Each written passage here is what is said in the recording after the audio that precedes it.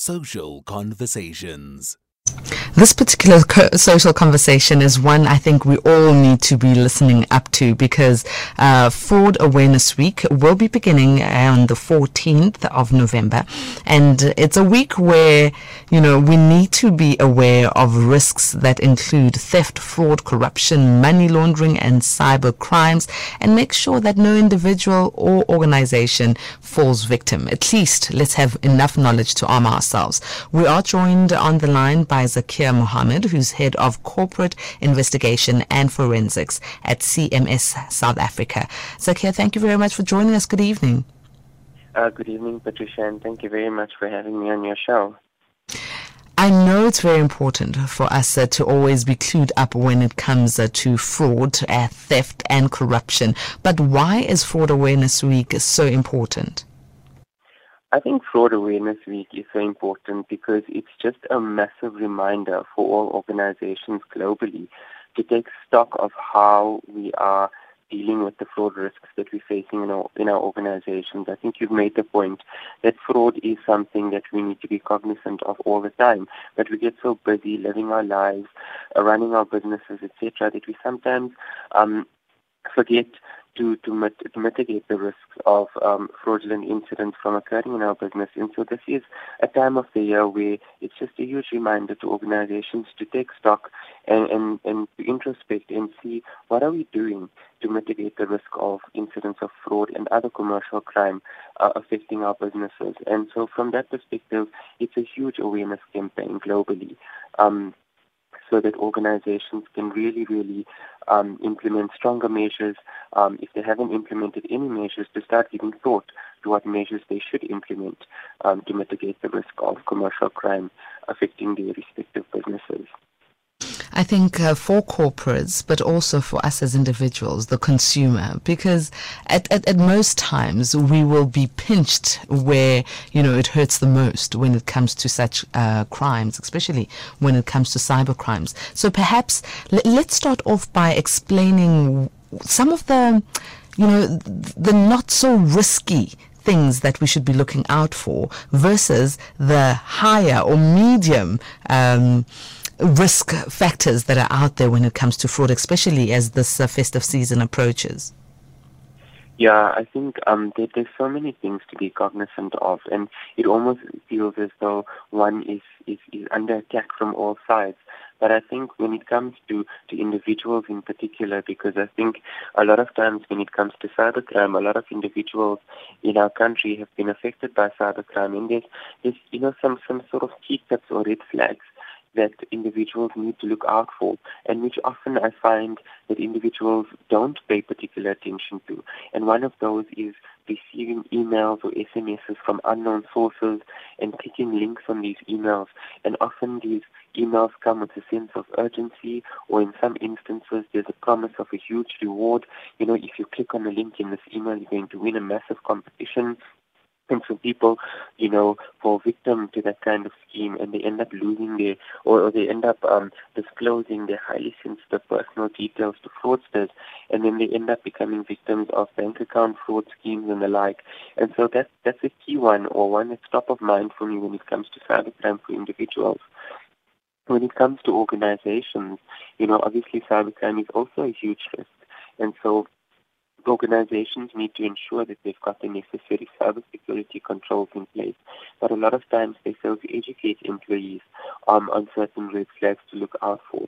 And then also in the finance divisions in a lot of organizations, they need to pay attention to whether they've got enough checks and balances to ensure that the payments that are being made from the organization are legitimate payments, and that there's no fraudulent payments that are being made and funds misappropriated. So these are just a few basic examples of areas that both individuals and corporates need to be cognizant of, because a lot of the simple frauds have occurred through these means.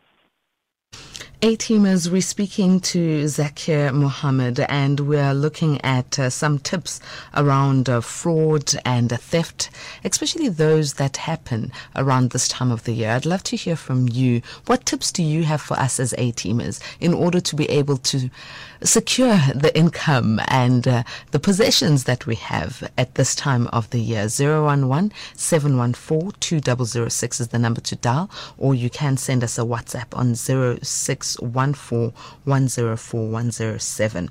Zaakir, now, when we look at this particular season, a lot of people who are involved in stock fills and the likes would usually go to the bank to withdraw a huge sum of money, and they'd end up not getting home or to the people that they work with at in one piece. The money will be gone. How can we protect ourselves from people who are fishing for those who are withdrawing huge sums of money at the bank? Yeah, I think the key thing is to always be vigilant.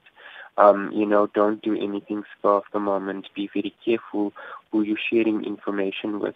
We live in an age of technology, and as much as we rely on technology, and technology is very useful for us, we as individuals have become quite vulnerable through our use of technology. And so my key tip for any individual out there is to be vigilant and remain vigilant at all times. And also, if you're going to the bank to withdraw large sums of money, be very, very careful. Don't, be wary of your surroundings, be wary of what it is that you're doing. Also, try not to, withdraw money at late hours of the evening and that sort of thing. Be cognizant of that kind of thing. Be vigilant when you're driving home as well. Look in your rearview mirror. Just take notice of whether you feel like you're being followed, whatever the case may be. So a few examples of being vigilant, but at the same time, if you get a random call from, somebody purporting to be from an organization, don't disclose your details off the bat. You shouldn't be disclosing your personal information telephonically, because remember, you don't know who it is that you're speaking to on the other side of the phone. And so be very wary of that. Sometimes it's a useful tip if you feel that you're getting a call from an individual who's purporting to be from a financial institution or a bank, and you've got certain red flags that are raised, or something in your gut feel says that something's not right. Don't share your personal information. Rather, hang up the call and phone that financial institution independently of the call that you received. So sometimes it takes a little bit of diligence and doing a little bit of homework to protect yourself, but it really does go a long way to protecting yourself from becoming the victim of these kinds of things.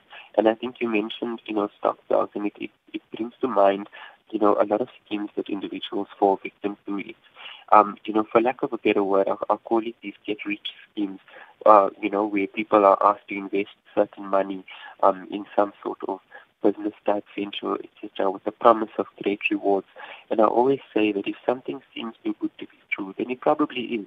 You're not going to necessarily become an instant millionaire by, investing 10,000 Rand or 20,000 Rand in some sort of scheme that says that, in 6 months you're going to pay you out 500,000 Rand or something to that effect. Be very, very wary when it comes to those kind of schemes, because a lot of people have become victim to those kinds of pyramid and Ponzi type schemes, etc. And I think, Patricia, you're quite right that this time of year, a lot of people do fall victim to these kinds of schemes, because people do want to keep more money for the holidays. They want to take their families for holidays. They want to buy lots of Christmas presents over the festive season. And so there's a little bit of financial pressure that people are facing this time of year. And so if they find that there might be some opportunity for them to make quick money, they then end up falling victim to these kinds of commercial crimes.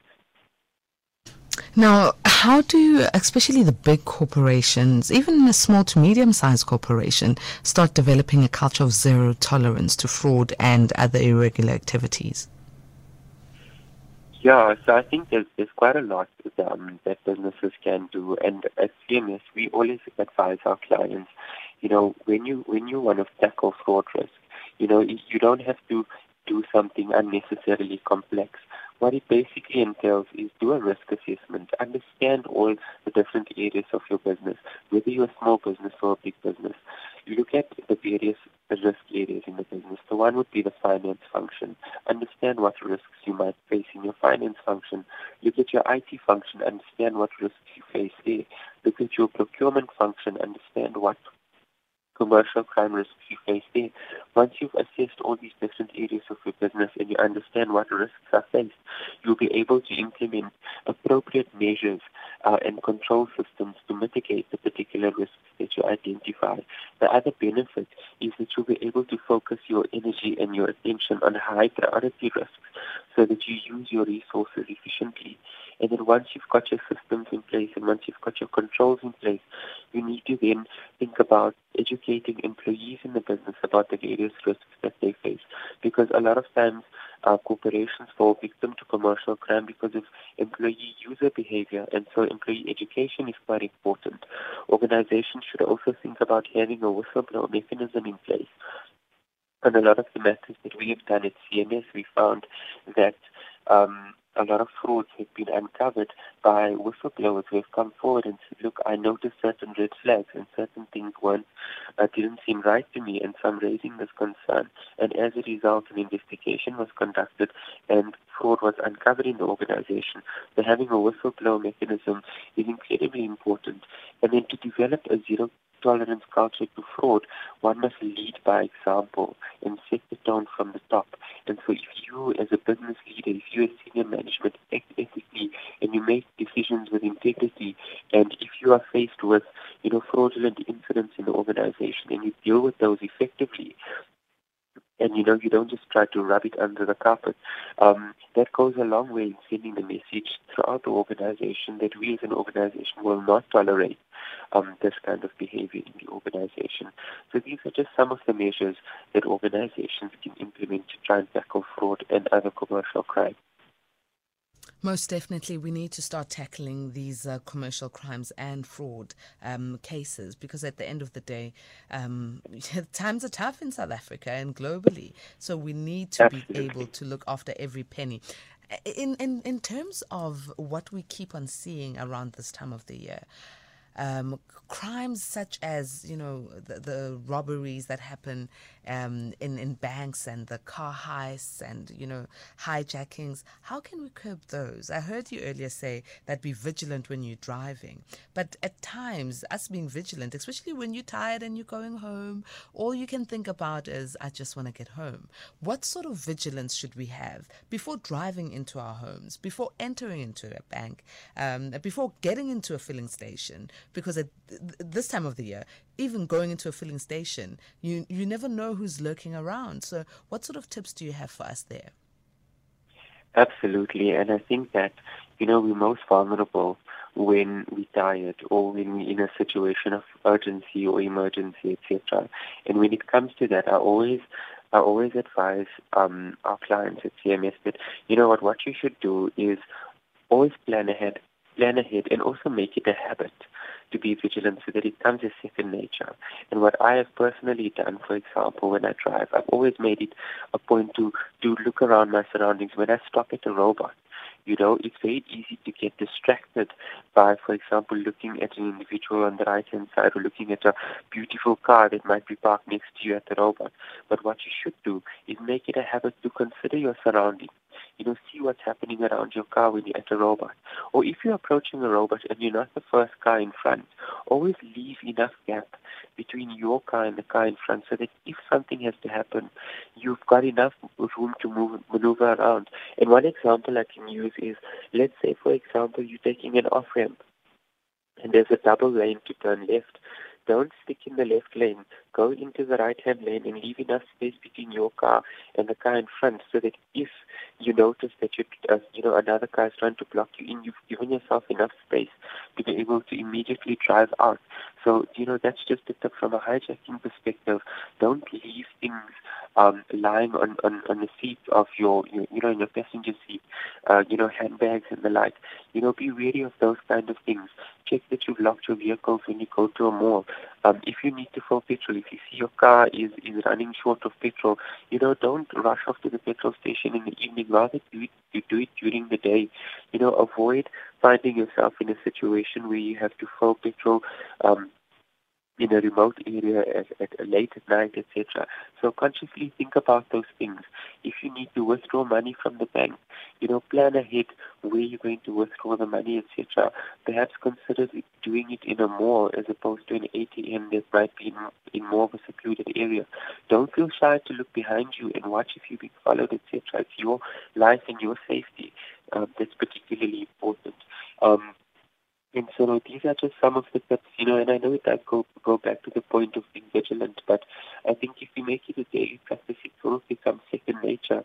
It is unfortunate that we have to live like that, but at the end of the day, it's prevention is better than cure, because in my experience dealing with these incidents, post being faced with these incidents is a lot more difficult, than taking proactive measures that one needs to take to prevent being a victim of these kinds of crimes. Here's a message that came in via WhatsApp from Anonymous.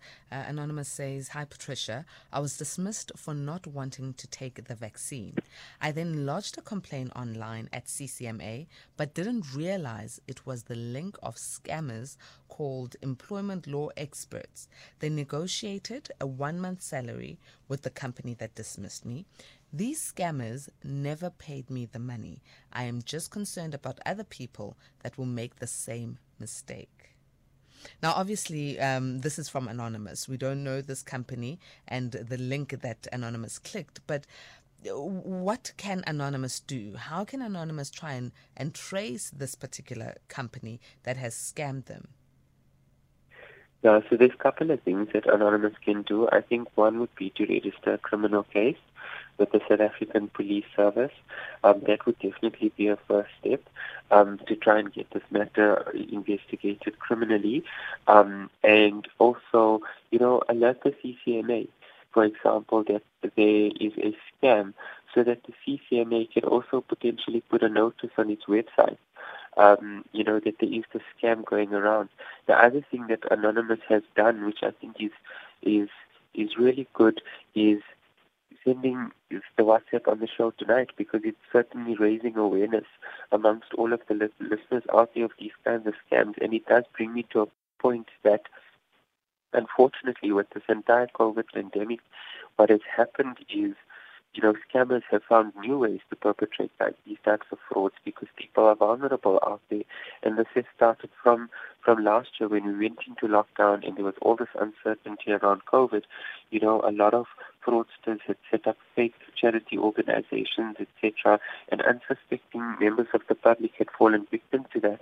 And I think that in Anonymous's case, register the criminal case with the police, alert the CCMA to that. Also, look at organizations such as Corruption Watch, etc. They might be able to assist as well.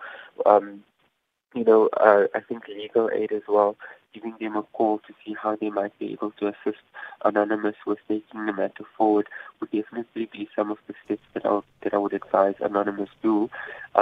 But in addition to that, I think to all the listeners out there, when it comes to receiving these kinds of messages where people, try to assist you, etc., what you should do is do your homework independently of the information that you receive from those SMSs, etc.